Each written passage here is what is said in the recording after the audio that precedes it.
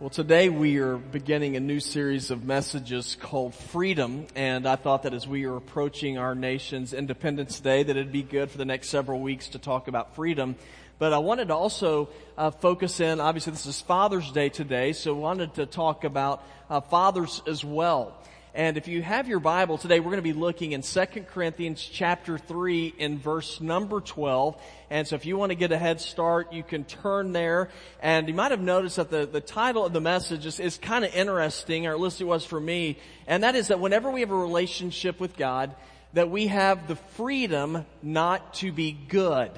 Now, I know that seems sort of, you probably thought, well, I never thought I'd hear a preacher say something like that. But whenever we look at the text today, we're going to see that there's really great freedom that comes whenever we are not putting all the pressure upon ourselves in order to be good, to be good people. And I think this is a trap that a lot of us fall into, especially dads. I think as dads we think, well, if I'm just a good guy, if I provide, do some good things like that, then everything's going to work out, then everything's going to be fine with my family, and I don't have to worry about anything. But what I am discovering, especially whenever I read in our text today, is that good, when it comes down to it, is just very simply, in the eyes of God, it's not going to be good enough.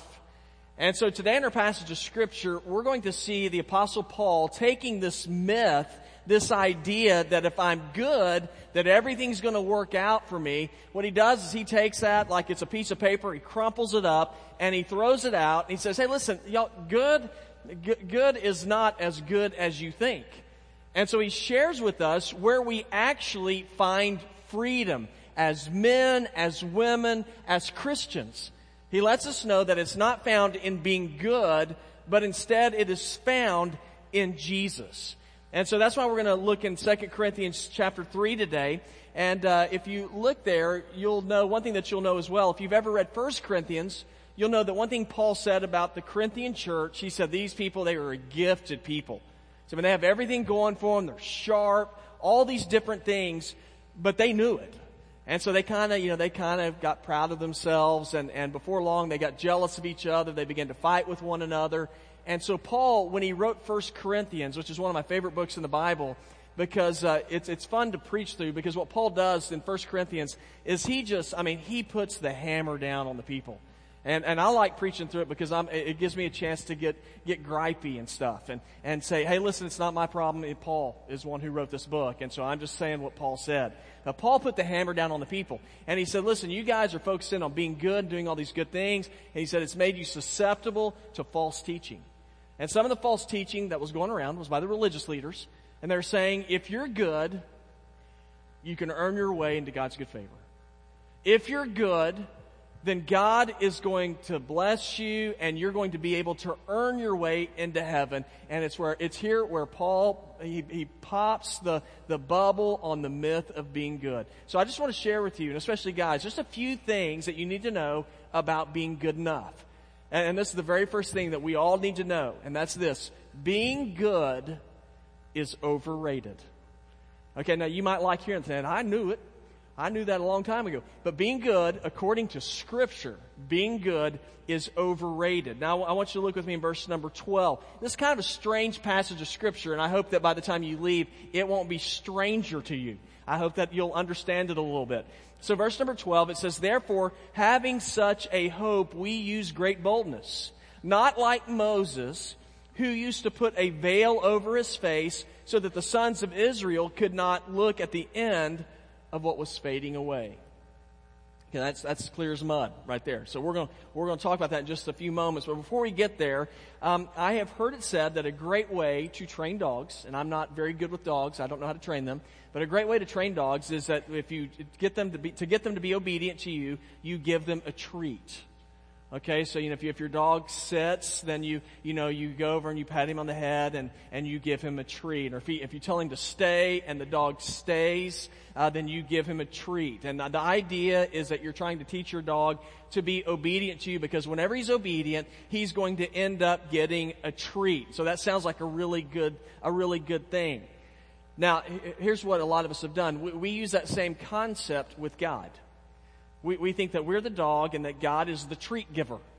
And so if I do good things, then what God's going to do, He's going to come over and say, hey, good job, and He's going to give you a little treat. And we carry that. So if I do more good things than bad things, then that means that God is going to give me the treat of heaven, because I have done such a good job. Now, on the surface, this kind of thinking makes sense to me. If you do good things, you should get a reward for it, right? I mean, that's what you sort of think. If I do something good, then people are going to be pleased and somebody's going to pat me on the head. I mean, Jesus said in John 14:15, He said, if you love me, He said, you will keep my commandments. And then we want to add a little extra onto that. You keep my commandments and I'm going to give you a treat for being so good. And so that sounds good to me. That makes sense to me. But Paul, in our text, he pops the balloon on this whole idea that being good is good enough. And so that's where we get into this kind of strange little passage of Scripture here in verses 12 and 13. Paul wrote to the Corinthian church, and he talked about Moses pulling a veil over his face so that the Israelites couldn't see the end of what was fading away. Now, any of y'all know what that's referring to? Yeah, y'all are ahead of me here. So Scott, come on up. You can just finish up the sermon. Yeah, so Scott knows. All right, now when I read it, I wasn't sure, so I looked it up. If you want to look it up, it's Exodus chapter 34, and here's the background to the story. The background to the story here about Moses putting a veil over his face is you might remember that God gave Moses the 10 Commandments. And so he told Moses, he said, come up to Mount Sinai. And y'all remember this? Remember this from Charlton Heston. And so Charlton Heston walks up Mount Sinai, and he comes, and God gives him the 10 Commandments. But he's in the presence of God. And as he's in the presence of God, you cannot come into contact with God and be the same. Whenever you come into the presence of God, it will change you. Now, physically, that happened to Moses. Moses was in the midst of God's glory, and God's glory began to shine on him, and it's like stuck on Moses. So Moses comes down the mountain, and his face, the Bible says his face was glowing. And so what did Moses do? He put a veil over his face. Now, I always thought whenever he did that because that was going to scare everyone. I mean, can you imagine seeing somebody whose head is lit up like a light bulb? And he comes down, and so, okay, don't want to scare everybody. But that's not why he did it. He put the veil over his face because the glory of God began to fade from him. And he did not want the people thinking, does that mean that God's presence is leaving us? Does that mean that God's glory is fading away from us? See, Paul put a theological twist on this, and he said what was happening is God had given the people the law, which is also known as the Old Covenant.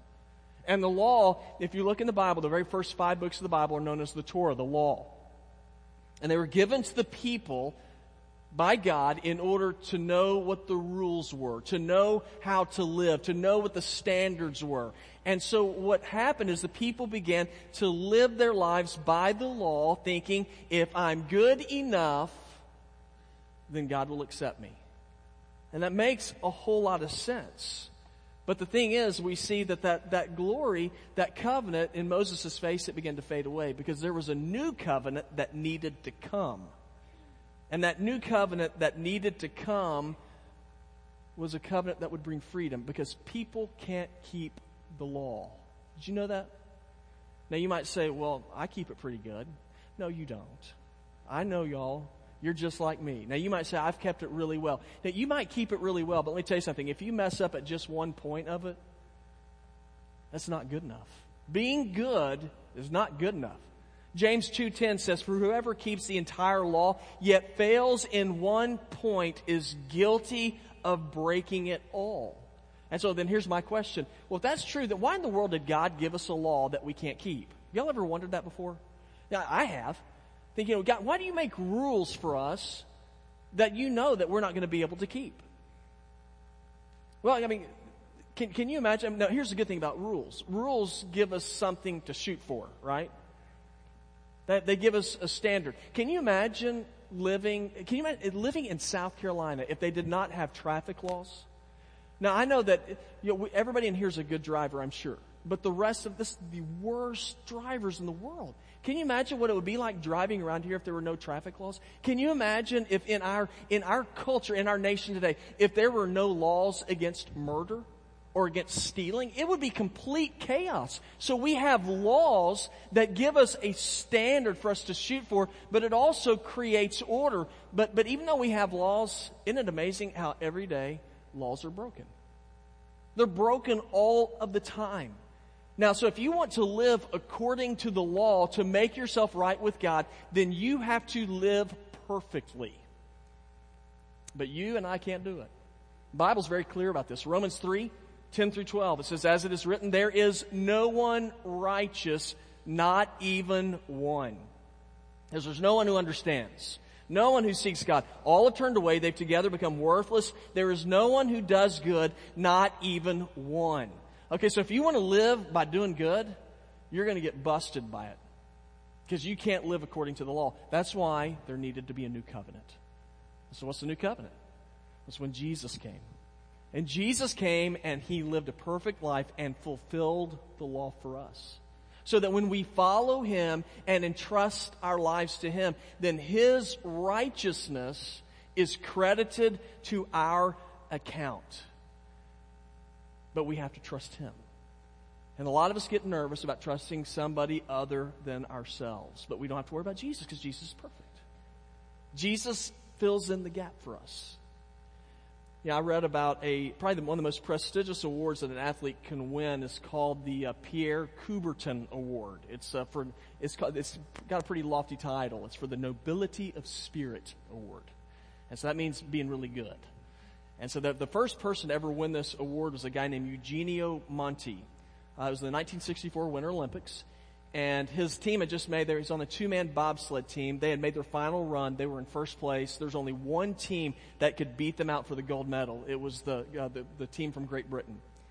As they were getting ready to do their race, the sled for the team from Great Britain, it broke. There was a bolt that broke, and so there's no way they're going to be able to run. And so Italy was going to win the gold medal. But Eugenio Monti, who was on that team, he didn't think that was right. And he said, that team needs to run. It's not fair. And he said, we have an extra bolt. They can borrow ours. So he gave it to them.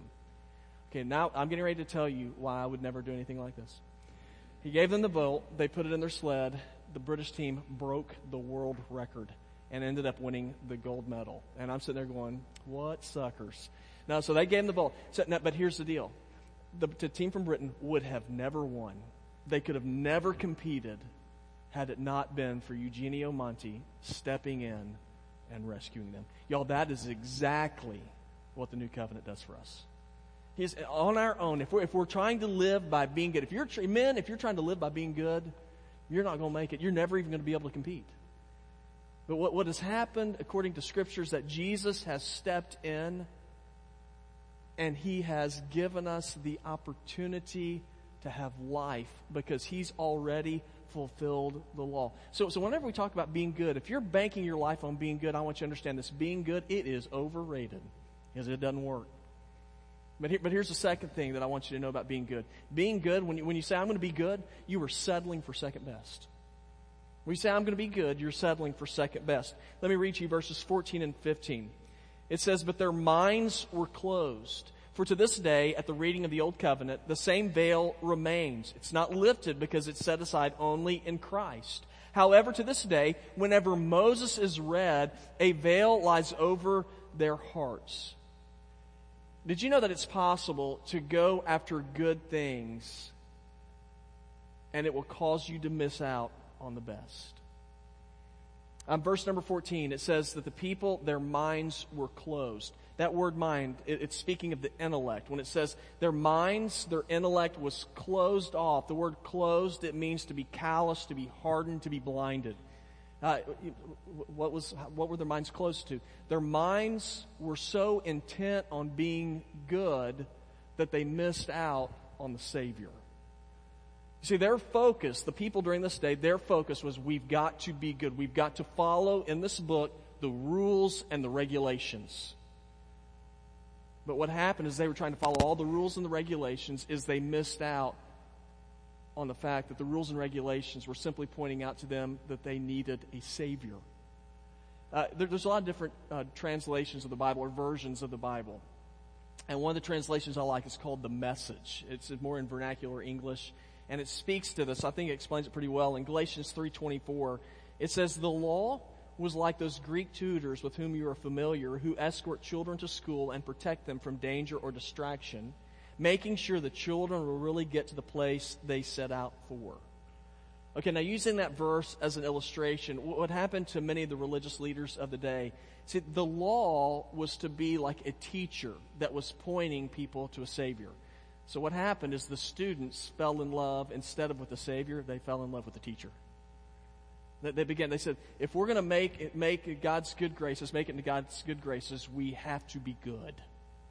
We have to follow all the rules and regulations. But they missed out on the fact that the law was given to point out to us that we need a Savior. Now, is the law a bad thing? Well, law's not a bad thing. There's a lot of good things about the law. If you look in even the Ten Commandments, the Ten Commandments have some great things. It tells us that we are not to kill people. Y'all for that? I mean, I'm like, hey, that's a good law. I like that. The Ten Commandments tells us that we are not to steal. I'm all for that. That's a good thing. Let me tell you something. That is not, doing those things, following those things is not going to make me right before God, because I have to keep all of the law all of the time, and I can't do it, and neither can you. And so if we're going to make sure that we're right with God, then we need to understand, we need to reprioritize. Am I going to go after that which is good, or am I going to go after the best? I'll try to give you an example. Garage sales, I don't know how many of y'all are garage sale people. I am not. But a lot of people love garage sales. And they're usually not, newsworthy stories. People don't buy newsworthy things at most garage sales. But it actually happened. There was a big story about one garage sale in particular. A guy had bought a particular piece of pottery. He bought it back in 2007, but it made the news in 2013. In 2007, he and his wife were out, and they're just kind of going through neighborhoods, like people do, and they're looking for stuff, and he found this little bowl, and he thought, that's a really pretty bowl. He bought it for $3. So he took it home, and he set it on the fireplace, the mantle above his fireplace, didn't think anything about it, had a friend come over, saw it, and said, hey, that looks interesting. He said, you need to get somebody to take a look at that. So, he does. He takes it to somebody to whatever you call it, appraise it. Thank you very much. To appraise it. And so they're looking at it, and they said, this little bowl you bought, they said it's from the Song Dynasty in China. It's over 1,000 years old. How much did you buy it for? Bought it for $3. I said, I think this thing's worth at least $200,000. Guy gets real excited about it, so he ends up taking it to Sotheby's. And is that how you say it? Sotheby's. And he takes it there in order to put it on the auction. It gets auctioned off for $2 million. Okay, now my first thought is not, gosh, how lucky is that guy? My first thought is, who is the moron that sold it for $3? Isn't that amazing? Sold it for $3. It's worth over $2 million. How in the world could that happen? It's real simple. The guy did not know the value of what he had. And I sit there and I think, that guy has probably just jumped off. He's already jumped off of a building. All right, but here's the thing.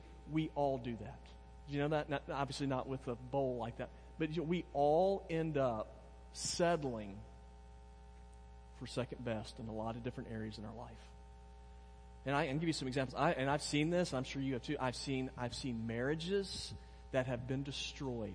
Remember, marriage was created by God, instituted by God. But I've seen people whose marriages have been destroyed because one person or another sacrificed that which God has ordained in order to physically please themselves with someone else. I've seen it time and time again.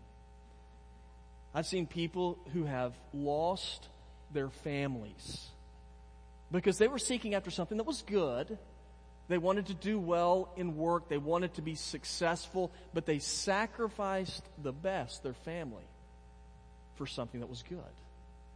Now, that's the thing about being good. Y'all, being good is settling for second best. And so we have a decision to make. Are we going to settle for good, or are we going to settle for best? Are we going to settle for being good, or are we going to settle for Jesus?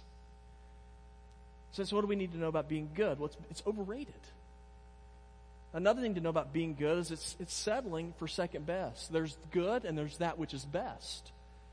And this is the final thing to know about being good. Being good is topped by being in Jesus. It's the best place to be. Being good is taught by being in Jesus. I'm going to read the final verses here, verse 16. But whenever a person turns to the Lord, it says the veil is removed.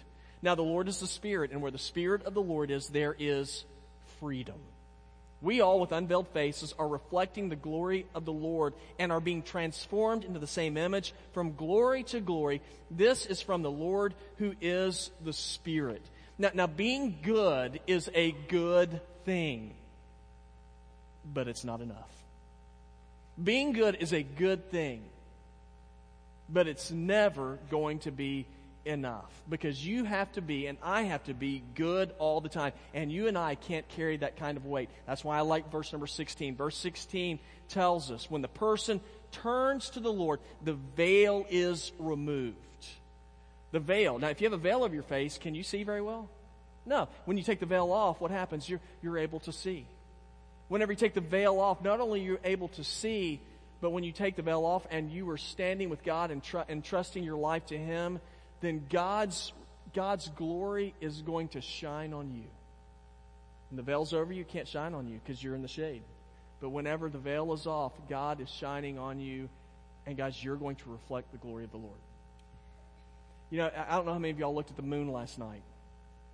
Most of the time, we don't even notice the moon. Really, probably, I'd say for most of us, the most of the time when we notice the moon is when it's a full moon, right? Because it's big and it's shining. You know this, the moon on its own does not produce any light. The only reason why it produces light is because it is reflecting the light from the sun, right? Now it's interesting. You can't look at directly into the sun for a long period of time without it damaging your eyes. But you can look at the moon all day long and it won't hurt your eyes. And I think it's a pretty good image of God and Him reflecting off of us. The Bible says that we cannot come into the prayer. You cannot look on the face of God and live. And so God knows that. And so what He does is He lets His glory shine on His people so that we reflect to the people around us the light of Jesus. Now, you know, we live in a world of darkness. Would y'all agree with me? Do you think the world's dark? I mean, you watch the news right now. I've almost completely quit watching the news. I've cheated a little bit, and I've watched like 5 or 10 minutes every once in a while at night. I just pretty much go watch it. Yeah, it's the world, and I don't want to put my head in the sand, but the world is dark. And I believe people are looking for light.